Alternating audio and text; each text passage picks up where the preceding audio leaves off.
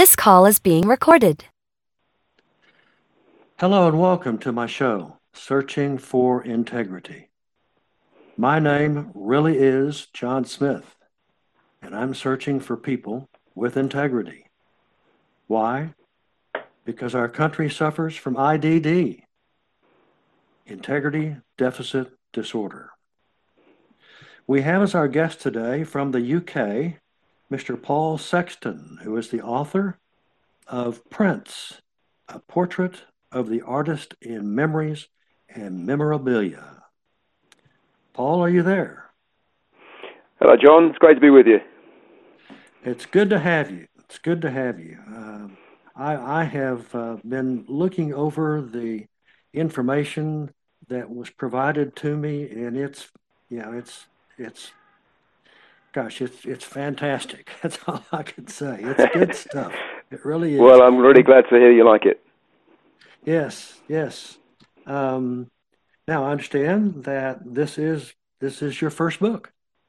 It is, and people are kind of surprised about that because I've been a journalist all my life for many decades, and it's quite a common question actually. Why wait this long? And complicated answer really. I think that as a freelance journalist, I think I used to have the opinion that if you took on a book, you would need to stop everything else, put the whole of your working world on hold in order to do the book justice. And I think I've realized in more recent years that doesn't have to be the case. And when this idea came up, it actually, purely by chance, happened to fit into that very first period of the very strange 2020 that we all had. So yes, it certainly kept me busy while the world was going mad. That's right, as the world turns. Yeah. I'm also an author. And yes, I know. Absolutely. My book, it took me 30 years. and people will say, well, why did you wait so long? And I said, because I wanted to. Yeah, well, that's a good answer. Are you working on another one? Will there be a sequel? Yes, but it will be a sequel, and it will be smaller books. My main book is Embracing the Abyss, and I'm going to do some smaller books, for instance, that are like the chicken soup books size. Yeah. And one of those will be for the disabled. And, oh, terrific! I already have a title for a little book, and it goes something like, "What's PTSD, and why am I crying?" Okay. So, well, sometimes the title is the hardest part, isn't it? So that's good that you've got that. It is. So I am thrilled to have you on the show today. And well, it's great to be on. So much here, and this is a great buy for someone to have who doesn't, even for those people that are in the dark still and don't know about Prince. Right. I was one of them. Really? But well, my age, I was I outgrew it in a sense. There's until he did the Super Bowl halftime show. Yes. And that just, he just, you could have, that was fantastic. That was good. Yeah, it's fascinating, isn't it? I think even with the biggest artists, there is still always another kind of level of people that you can always reach. I think so, exactly. And now I have a better sense of what we have or had, I should say. And now we've got your book that's going to remind everyone as they gift it to people, as they read it on their own. There's a lot of ways that people are going to learn about this guy called Prince Nelson Rogers. Is that it? Prince Rogers Nelson. Yeah. Got that backwards. Yeah, Prince Rogers Nelson. Yeah. No, that's really great to hear. I mean, the thing about Prince is, I think he a lot of people would agree, he is endlessly fascinating, and he's also the kind of person that prompts a book from someone or other. Pretty much every month it feels like to me there's something new on him coming out. So the idea with this one is not to kind of arrive with a kind of weighty tome dissecting his cultural contribution necessarily. It's more of I suppose a kind of an entry level presentation for people who want to know more about him, and at an affordable price, I think I would say, and read about him from the people who actually knew him. That's kind of the point of the narrative. Well, it's certainly intriguing. As I went through the book and looked at it, and it's a lot of things I didn't know about Prince, and he's fulfilling all those voids that I had, void of information, I should call it. Yeah, well, that's good to know. Now I've got it. Now you're fully equipped. Let me tell you, the fully equipped. Okay, I'm going through and I'm looking at it on the internet and so forth, and I'm going through this, and I immediately knew what it was for. It's a picture where he had sunglasses, and there were 3 lenses. Okay, and one's for the left eye, one's for the right eye, and one is for your forehead, where your third eye is. Yes. And that's immediately I thought, my God, look what he's done. Man, that's terrific. He's just ahead of everybody else at all times. Yeah. Way ahead. Yeah. I understand that he had his first label was with Warner Brothers, I'm told. Yes, that's right. And one thing about that that I noticed is that, I don't think anybody ever tried to tell him what to wear.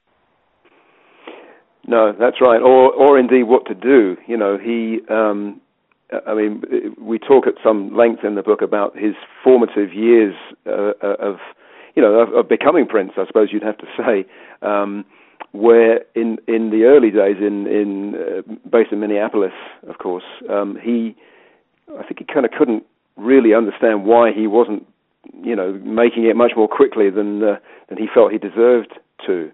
But by the time he got to Warner Brothers, as you said, he signed that record deal when he was 19 years old, and he was given a level of artistic independence that was completely unheard of, and still is to this day. Really, he was allowed. He arrives at that label in around about 1977, and is basically given the ability to produce his own music, which it never happened with a teenage artist. It's almost unthinkable that they would have given him that amount of autonomy, and I think that's a measure of not just his confidence, but his fully formed abilities at that time. It's as I say, to this day, I don't think that's really been repeated by anybody. Well, the guy is a musical mastermind. I ran across a quote, I believe, from Prince, says that if you don't own your master tape, then the master owns you. Yeah.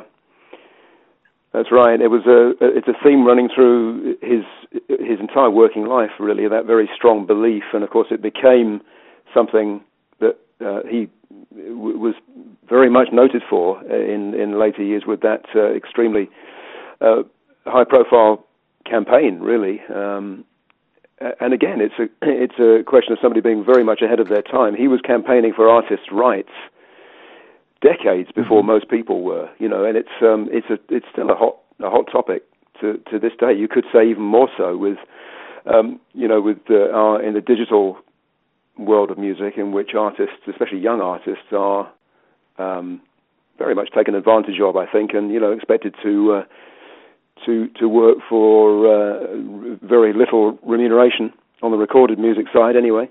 And he was on that way early, as we know, because he became, very much known for the campaign or the stance that he took against Warner Brothers and against the major label system. even down to the extent of refusing to use his own artist name. Mm-hmm. So, this is somebody who was, I would say, at least 30 years ahead of anybody else on that score. Oh, I concur. Interesting note here that I found was that Prince played all 27 instruments on his debut album. Yes, that's right. Unbelievable. Yeah, it is. And that's what I say about the level of autonomy that he had, and that's a feature that ran throughout his entire recording career, really. Although he also became very well known for encouraging new talent to come through, and he, much as he liked to be the guy in control, he also liked to be, to work with a band, as we know from the various, lineups that he had with the Revolution and the New Power Generation later on, and so on. A lot of great musicians came through the ranks in those bands, but the levels of expectation were just sky high because they were working for a boss who could probably do the job better than they could, as he was not shy of pointing out on many occasions. If he wasn't happy with what they were doing on stage or in rehearsal or sound check or whatever, he would certainly let them know. Well, he's, I learned that he and I had something in common. Tell me. Well, I'll just flatly tell you that, you see, I don't like to text. Okay. And if I need to talk to somebody, I'll call them. Yes. And I believe that was his pattern of behavior too. Yes, that's right. Yeah, old school in that sense. Yes. I can think of other musicians, who are like that too. In some cases, usually that's because they have somebody else to do it for them. But I think in his case, he just liked that one-to-one contact. Right. And he's another one of those artists, very much like Stevie Wonder. You hear stories about him having very little concept of time, on a regular 24-hour clock, just working off some different internal clock. And I think Prince was like that too. Certainly, there are stories in the book from artists or from collaborators who would get the call from him in the middle of the night, expecting them to just wake up quickly and get to the studio. So unusual man in that sense too. I can't count the number of times that people have asked me, "Did you get my text?" And I'll say, "What text?" I don't look for them, No. You want good for you. Talk to me? Call me. Yeah. Yeah. They must have worked that out by now, though, surely. Yeah. One of the things now that was quite remarkable, is it during the Super Bowl halftime? Mm-hmm. Did it rained like that? I believe that? so. And it was right when he's singing, Purple Rain. It just, he wanted more rain, and everybody was saying, this is it's beyond. That's all I can say. It's beyond. He was even in control of that. It's just quite something, isn't it? It is. Well, I didn't have any idea that he had learned later in life, midlife, that he'd become a man of faith. Yes, he became a Jehovah's Witness. Yeah, which had a lot to do with his close friendship with Larry Graham, who had been a very big musical influence on Prince from his days at the time that Prince was beginning to really get into music. In his later, school years, Prince was very into the band that Larry had at that time called Graham Central Station, and Prince would play those records, wear them out, had to buy new copies of them, and he then, having discovered that band, he went back and investigated the band that Larry had been in before, who of course was Sly and the Family Stone. One of the biggest influences on funk music in general, I think it's fair to say. And Larry's slap bass style kind of pretty much invented that way of playing the bass guitar. So yes, they got to know each other, and Larry went on to be a member of Prince's band. And obviously from getting to be close friends, they started to talk about faith, and Larry was a Jehovah's Witness, and Prince became one. We actually have some interesting photos in the book of Prince's Bible and so on. So yeah, that was a very important part of his life too. My wife, I tasked her with help me on this book. Help me on this book. I can't do it all by myself. It's too much. Right. And so once she marked it up and gave it back to me, she said to me, "Seems like a wonderful guy." That's interesting. Yeah. Yeah. I think the impression you get from the people that knew him and worked with him is somebody who was very demanding, but also very fun-loving. And that's something that doesn't necessarily always come through when people talk about Prince. He had a great sense of humor, very playful. I always think you can see it in his face. When I picture him, if I imagine a photograph of Prince, I sort of see him with that kind of impish look on his face and just the merest suggestion of a smile. And there are stories in the book about that, just the sort of practical jokes that he would play on people, and he certainly was a workaholic and very demanding on that front, but he knew how to have fun too. Well, you have to balance it out somehow. That's right. I work all day myself, and I shouldn't, but I do. Yeah, you and me both. Keeps me out of trouble. Is the way I get. Well, that's what I say too. Well, I guess did it come to you in chapter by chapter, or did you have to take it and parse it in certain eras, time, or accomplishment, those kinds of things? Well, it's an interesting question. A lot of the interviews for the book originate from a radio documentary that I made on Prince for the BBC, which aired on the first anniversary of his death. And that show was called Prince and Me, slightly grammatically challenged title, but we won't go into that.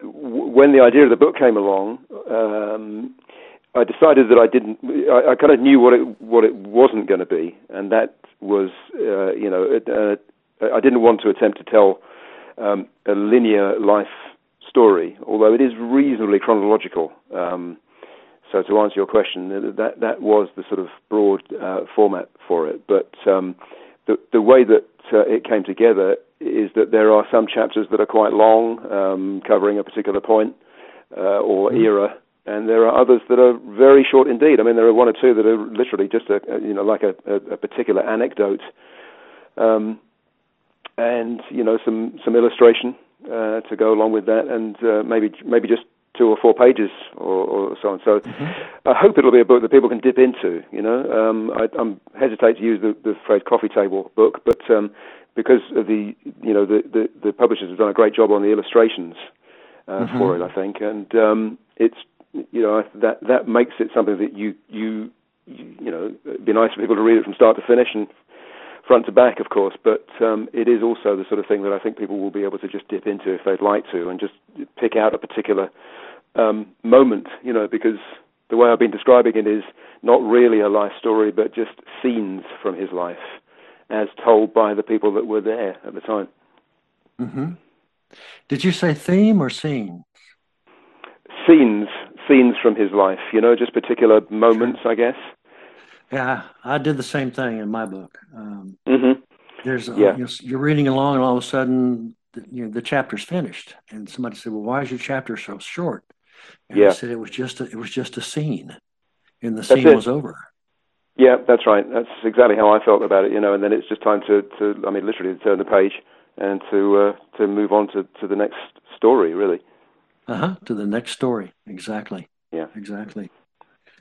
Well, this is quite a treat today. I know my audience is going to respond as well. And well, you're very kind to say that, John. Thank you so much. Well, it's just a matter of time now. It's actually rolling on its own, and it's going to be a big launch, huge launch, successful, and you'll be quite proud of it, Paul.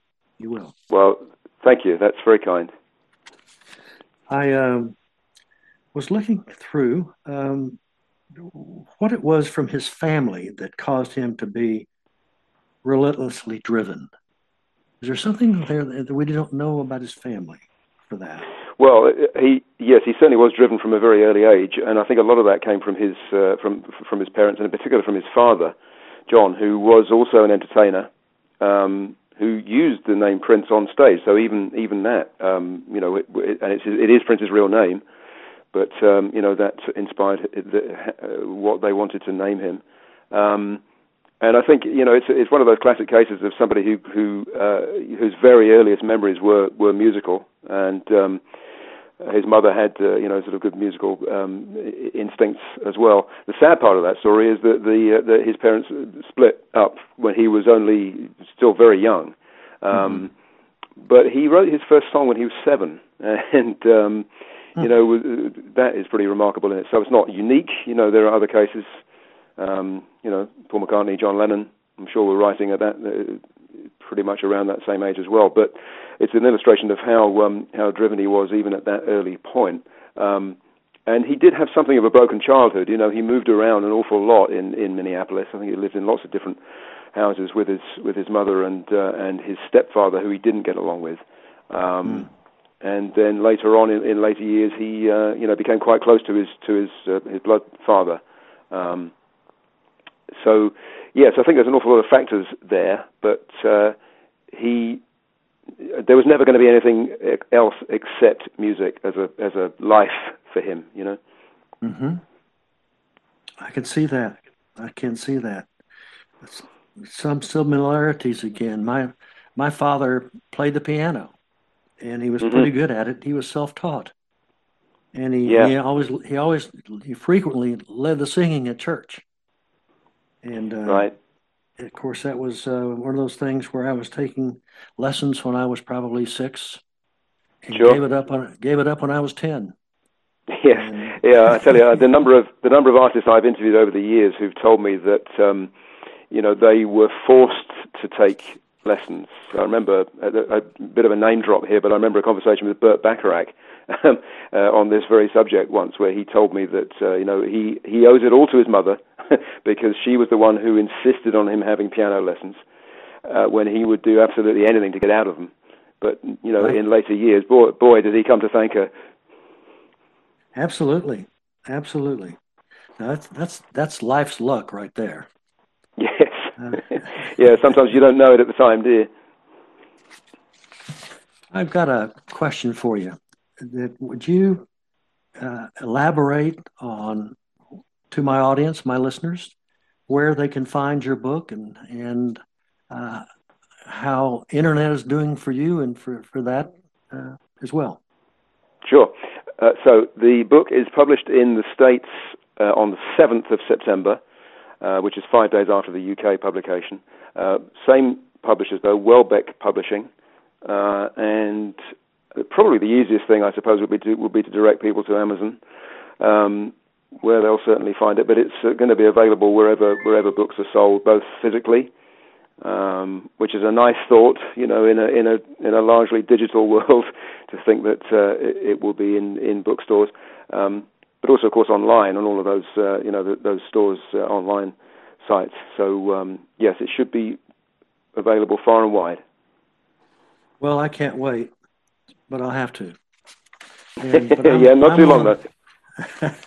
But see, I'm one of the lucky ones that I've got a black and white edition here. That I worked with, and my wife worked with it too, and we enjoyed doing that. So pretty soon you'll be able to see it in living color. Very good. That's right, on the coffee table. Yes, that's right. Yeah, it'll be a great fit. It will. Well, let's see what I have here. I need to say to you, thank you very much again for being our guest today, Paul. Thank you very much. Thank you so much, Sean. I really enjoyed it. Well, I try to make it fun for me too. And I want to thank my audience, my listeners, for tuning in to Searching for Integrity. And so long and happy trails to all. Thanks so much, Sean. You're welcome. Good to talk to you. Bye. Good talking to you.